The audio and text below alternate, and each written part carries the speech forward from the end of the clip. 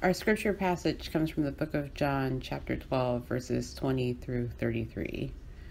Some Greeks were among those who had come up to worship at the festival. They came to Philip, who was from Bethsaida in Galilee, and made a request. "Sir, we want to see Jesus." Philip told Andrew, and Andrew and Philip told Jesus. Jesus replied, "The time has come for the human one to be glorified. I assure you that unless a grain of wheat falls into the earth and dies, it can only be a single seed. But if it dies, it bears much fruit. Those who love their lives will lose them, and those who hate their lives in this world will keep them forever. Whoever serves me must follow me. Wherever I am, there my servant will also be. My Father will honor whoever serves me. Now I am deeply troubled. What should I say? Father, save me from this time? No, for this is the reason I have come to this time.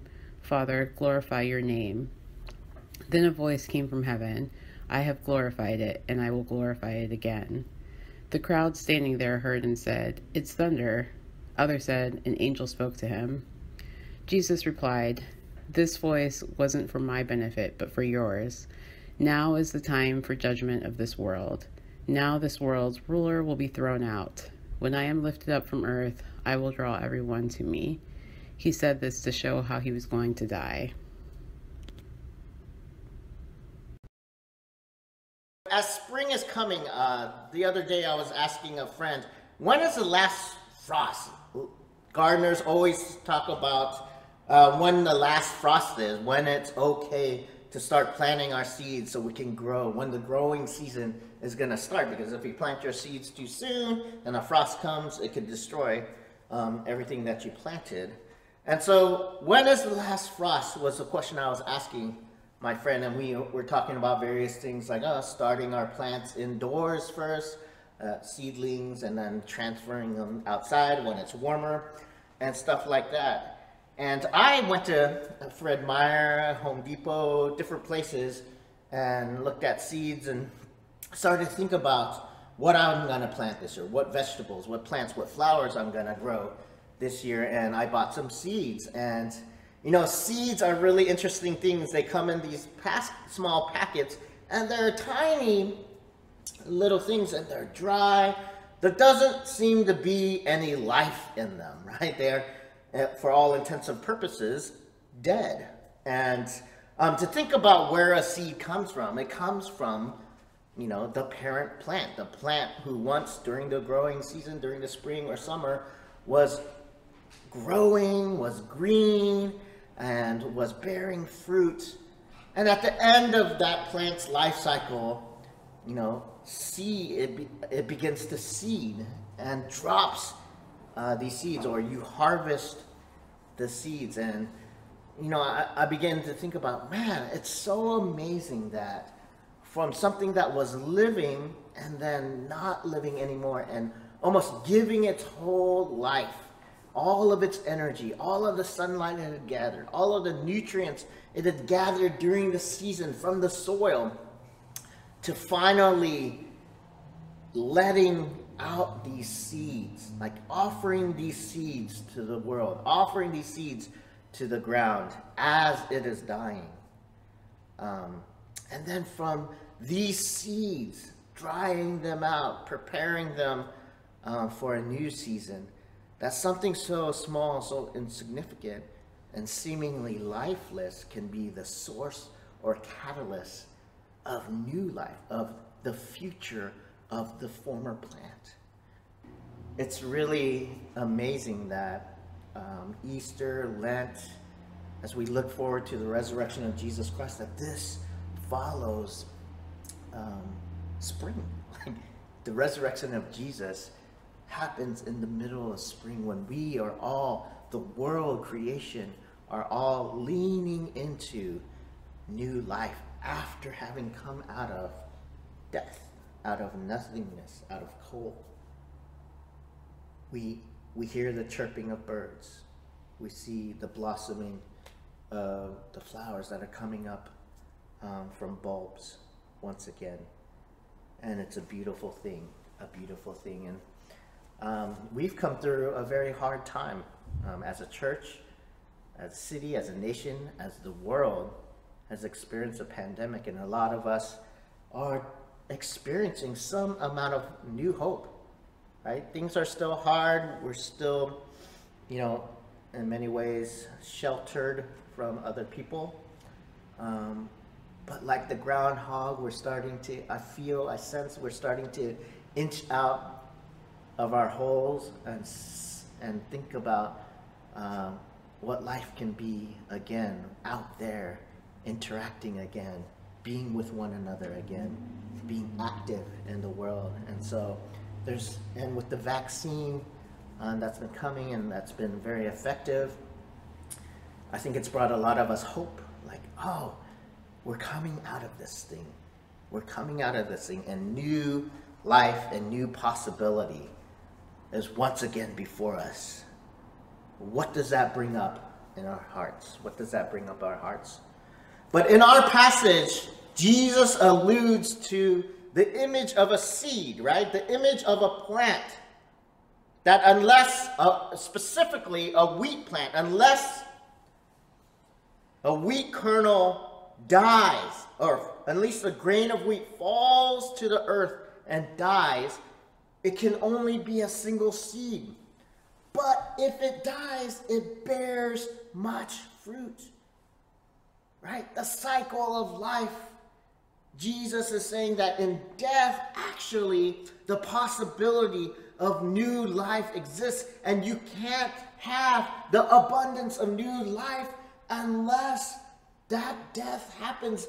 And what he's specifically alluding to is his own suffering, crucifixion, and death, but then resurrection. That the way of Jesus, his mission on earth, the plan as it's unfolding is that he will be glorified, that the Father will be glorified indeed, but that glory is not necessarily how the world defines it. Glory is not what his disciples maybe thought it would look like. What glory means, the vision of glory for Jesus as he's walking towards his crucifixion and walking towards his death, is glory will only come if I go through this suffering and this death and fall to the ground and die. Only then can new life happen. Only then will God be glorified. Central to the teachings of Jesus for his followers was this: only in death will there be glory.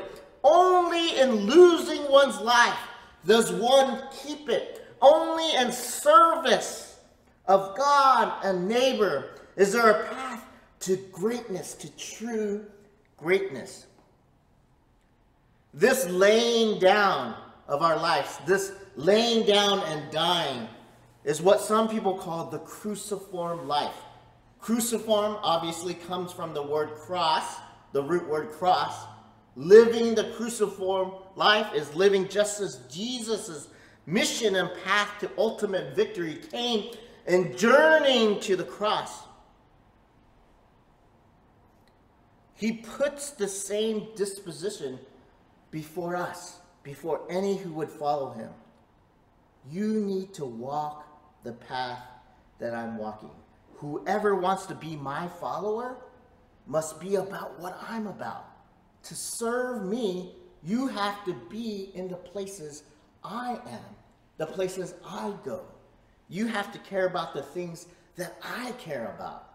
You have to live the type of life that I would live, that I am living as a model, as an example before you.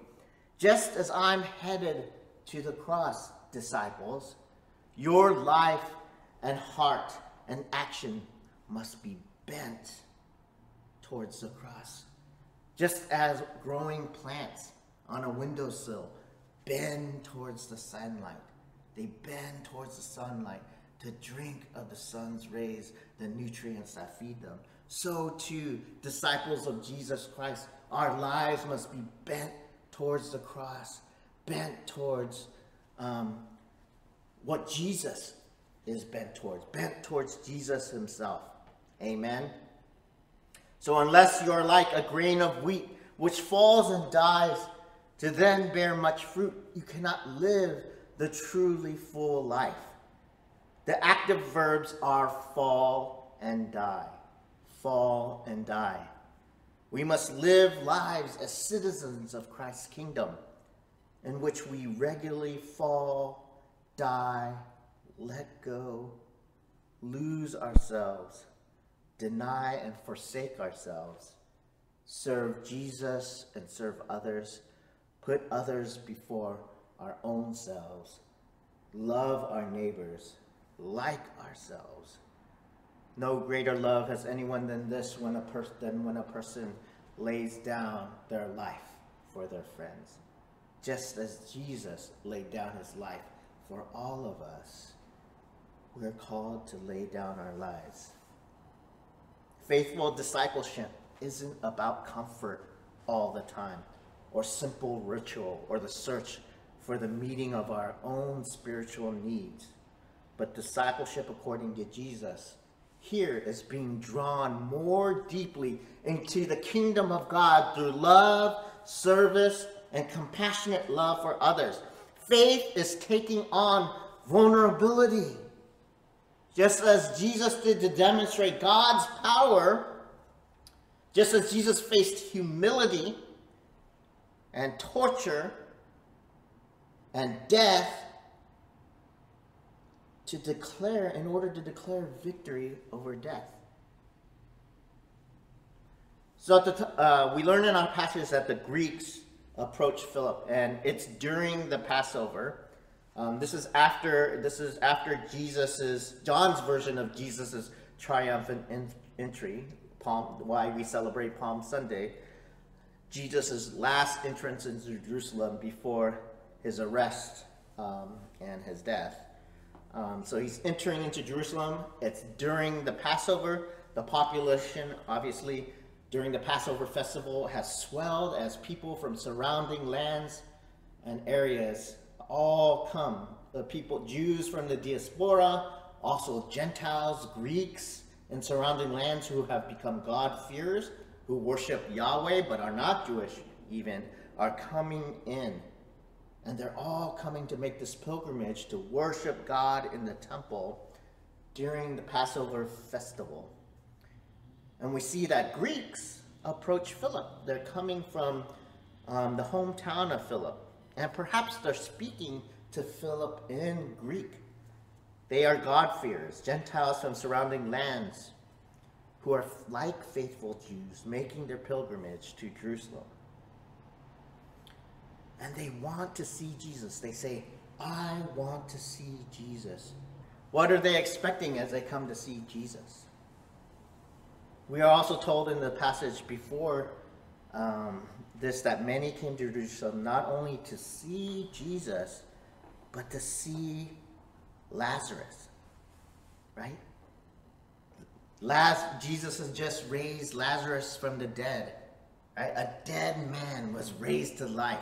And words of this spread like wildfire in Jerusalem and in surrounding areas. And so we see here that some people are coming to Jerusalem just to find Jesus and just to even see Lazarus. Oh my gosh, we want to see this miracle person who was brought back to life. And Jesus, his popularity and his fame has grown also like wildfire. There's a lot of momentum around Jesus as he's going towards Jerusalem and he's entering Jerusalem. Not only are people coming into Jerusalem for the Passover festival, but it says many have come to see Jesus and they're following Jesus by the thousands. Even the Pharisees themselves, they say, who are all these people? The whole world have come to see Jesus. Why do they want to see Jesus? Do they want to see if indeed a man could be raised from the dead? Perhaps they are looking for some new truth or new idea to learn about and talk about. If you remember in Acts, Paul's visit in Athens, he's debating with the Greeks in the marketplace. He's talking with the Greeks in the marketplace in Athens. And the scripture says in Acts that the Greeks, all they like to do was talk about the next new thing, the next new idea, the new philosophy, and argue about it. Perhaps they wanted to learn about the next new idea. What is this Jesus thing about? Or perhaps they wanted to be healed like the thousands who followed Jesus everywhere he went, just to touch him, just by the off chance that they could be healed by his touch, or their friends could be healed by him. Maybe that's it. They just want to see a miracle. They just want to see something powerful. All of us are looking to see Jesus in one way or another. Maybe you don't even know that you're looking for Jesus, but you're looking for something. You want to see God. You want to see goodness in the world. Have you ever found yourself seeking after Jesus, wanting to see Jesus? God, I want to see you. God, I'm looking for you. How are you in your life right now looking for Jesus? What does this look like for you? A spiritual experience? A rational explanation for Jesus? A miracle? Do you need a miracle in your life? Are you looking for meaning in your life? Are you waiting for him to speak to you? Do you want to hear his words guiding you? Do you want to receive an answer to prayer? Do you want to experience you want to have a genuine experience of love and community? People who you love and people who love you. Are you looking for guidance and provision during a time when you're at the crossroads or when you're in desperate need? Or are you in search of real power? Are you in search of glory? Something that'll give you life, that'll give life power and meaning and purpose for you. Perhaps these Greek men want to see glory. Jesus has just raised Lazarus, after all. They want to see the man, the myth, the legend who did such a thing. And as I said, there's so much momentum following Jesus right now as he's made his triumphal entry into Jerusalem. Since the raising of Lazarus, the Pharisees are hot on his trail, putting a target on his back. They've put it on blast out to the world. Anyone who knows of the whereabouts of Jesus, let us know. They even put out a wanted sign for Lazarus, right? They've put Lazarus out there in Jerusalem wanting to know. Anyone who sees Lazarus, let us know. Because they seek to kill Jesus and Lazarus. It's gotten to that point. It's gotten to that point where the greatness of Jesus and the miracle he's done through Lazarus is so controversial in their political mindedness, so unacceptable, so threatening to them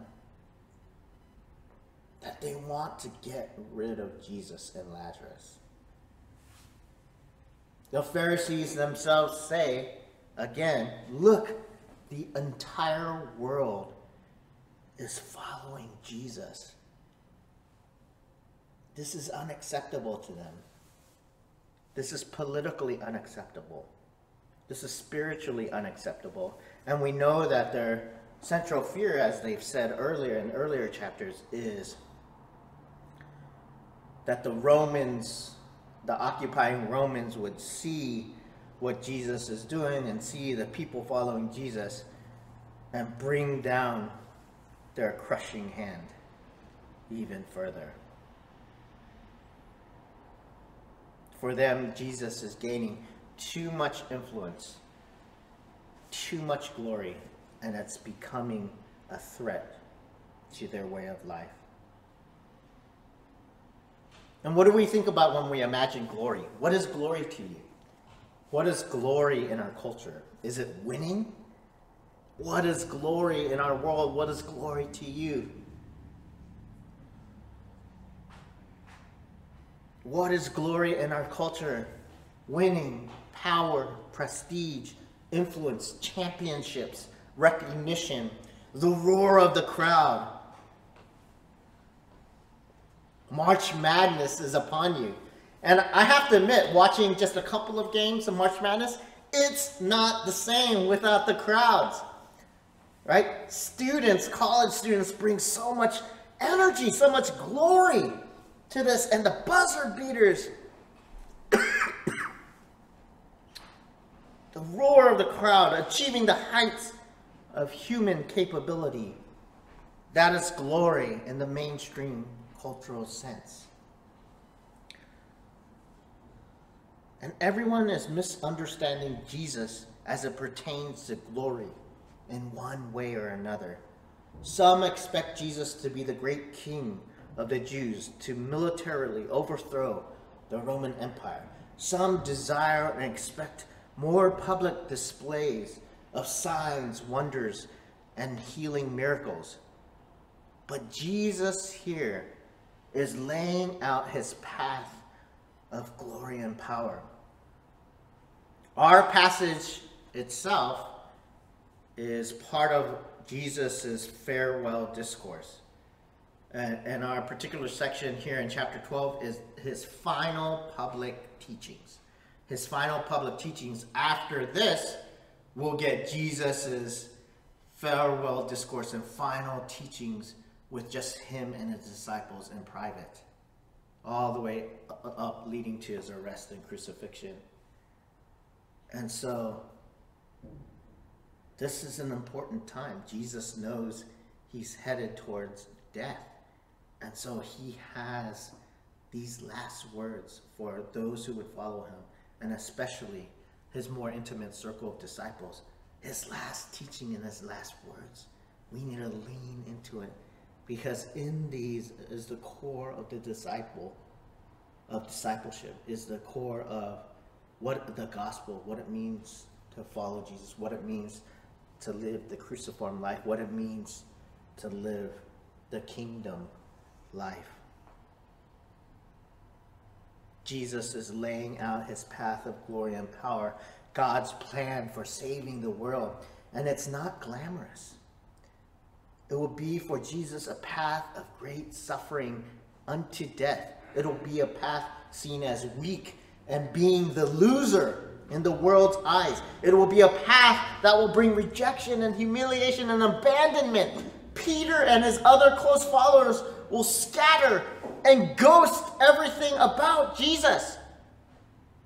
And one thing I want to throw in here, none of us are Jesus. None of us are Jesus. Jesus is not saying, be me, be saviors of your world.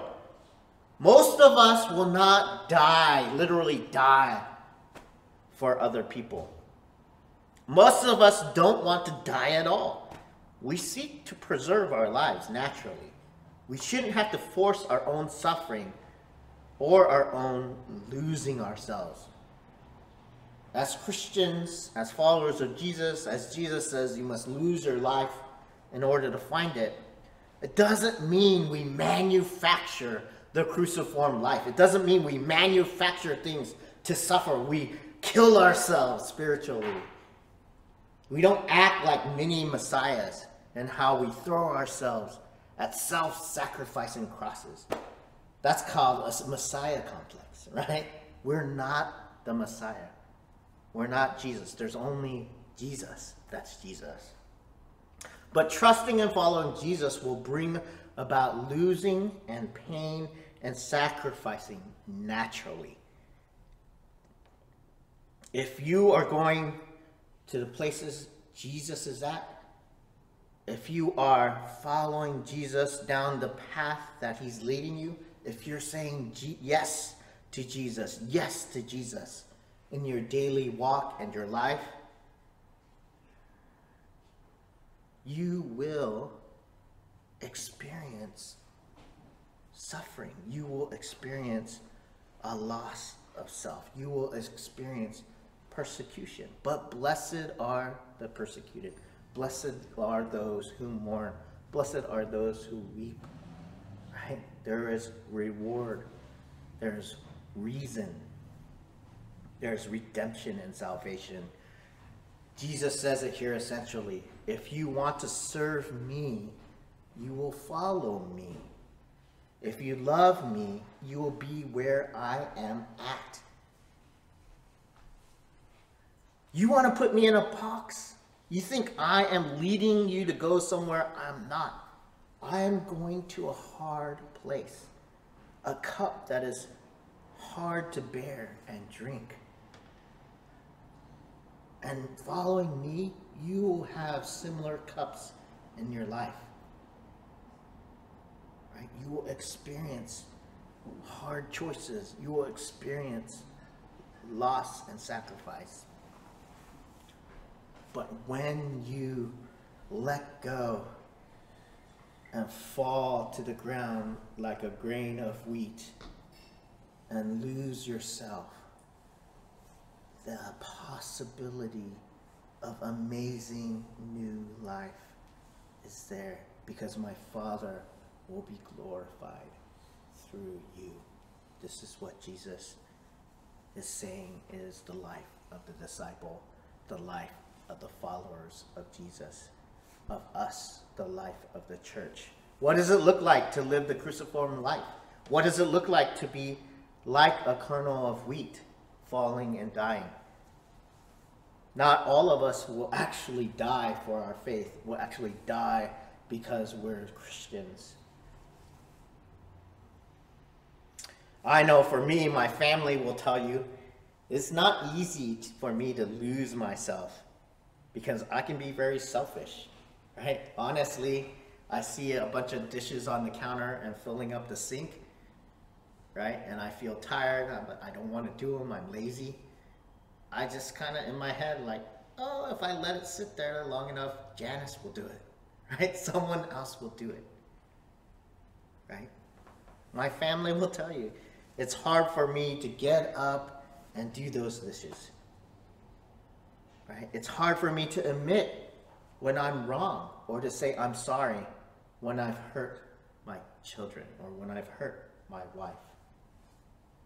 It's really hard for me to come back to my wife and say, you know what? You were right. I was wrong. It's hard for me to yield to the other driver when they've cut me off.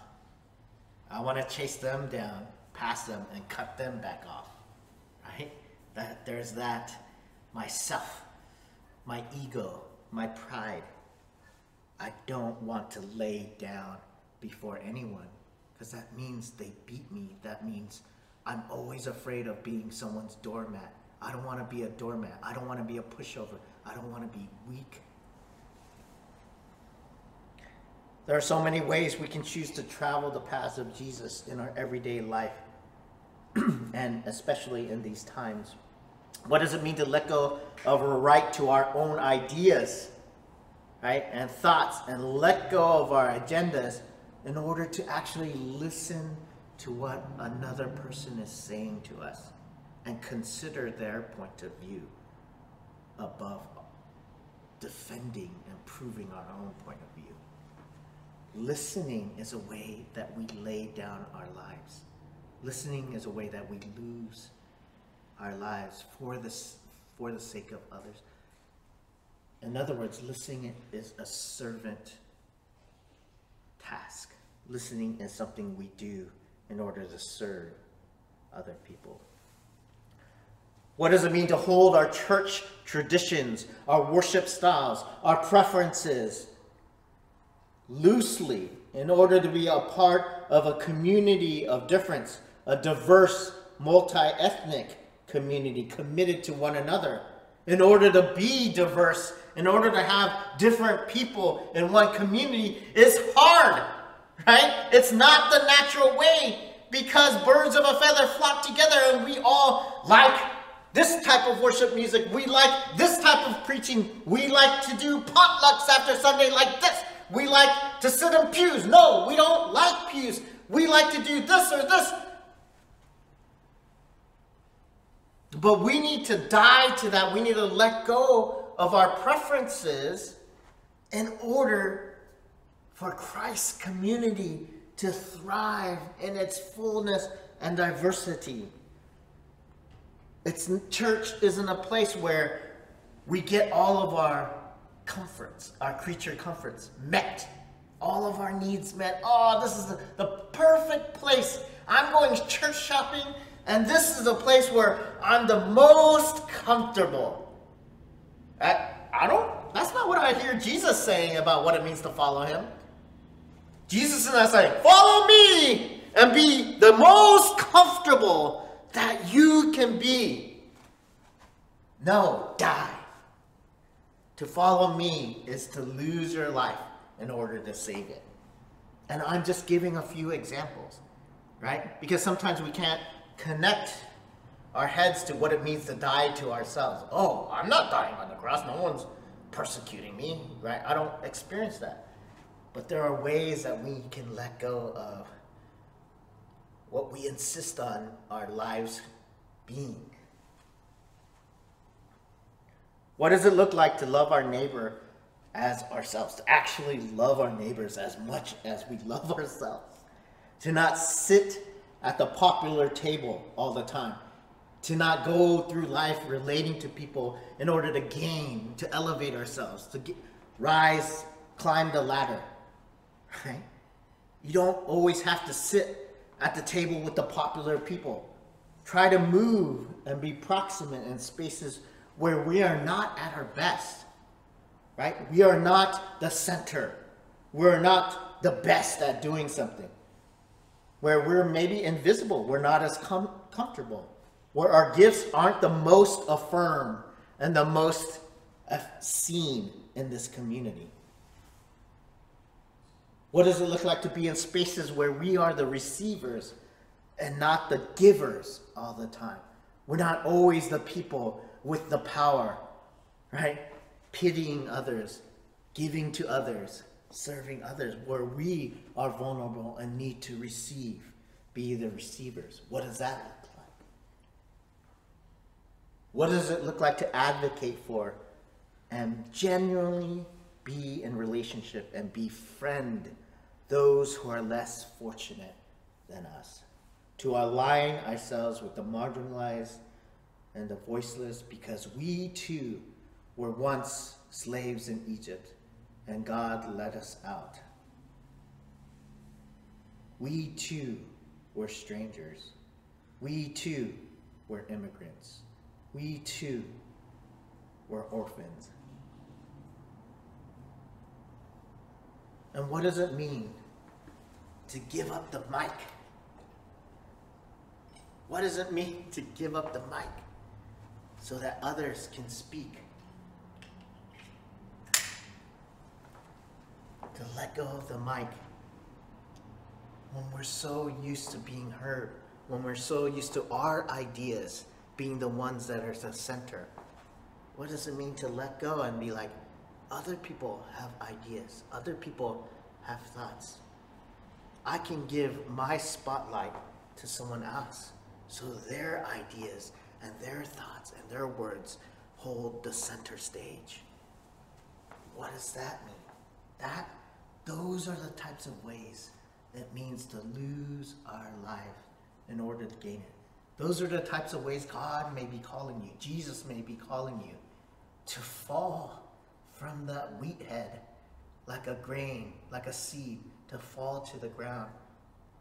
Right? And unless we let go of these things that we hold on to for control and power and glory in our own lives, unless we fall down and break, Jesus cannot do a new thing in you. Because when he does something in you, it's going to be far greater than anything you can imagine. Right? You are going to be way better off. But you just need to let go and let God transform you and renew you and resurrect you into new life, because that's where Jesus is at. That's what he's about, right? He wants to make us new.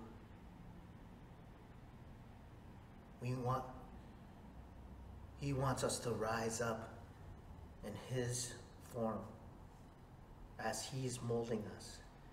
You know, this was a gift that our superintendent of our conference gave to us when we first came here to Linwood and opened the church here in Linwood. And it was just this tiny little bamboo shoot. And I've never taken care of it. Right? I've never watered it. I've never done anything to it. And it's growing. It's thriving. It's getting new shoots. It's way bigger than it once was. And Jesus knows way more than you can know about how to bring out life in you. So let go and receive what he has for you. Let's pray. God, Jesus, thank you for your love and your sacrifice. And thank you for the hard teaching that what it means to follow you isn't necessarily comfort and pleasant, what we think is the best for us, but it actually comes in our own submission and obedience to you and our death. But in dying in you, we're given new life through the power of your Holy Spirit, through the power of your resurrection in us to lift us up. And so in this season of Lent, we repent, we confess, and we want to be where you're at. We want to be about what you're about. Help us to let go of the things that we're holding on to so we can rise up with you. Rise up with you. Rise up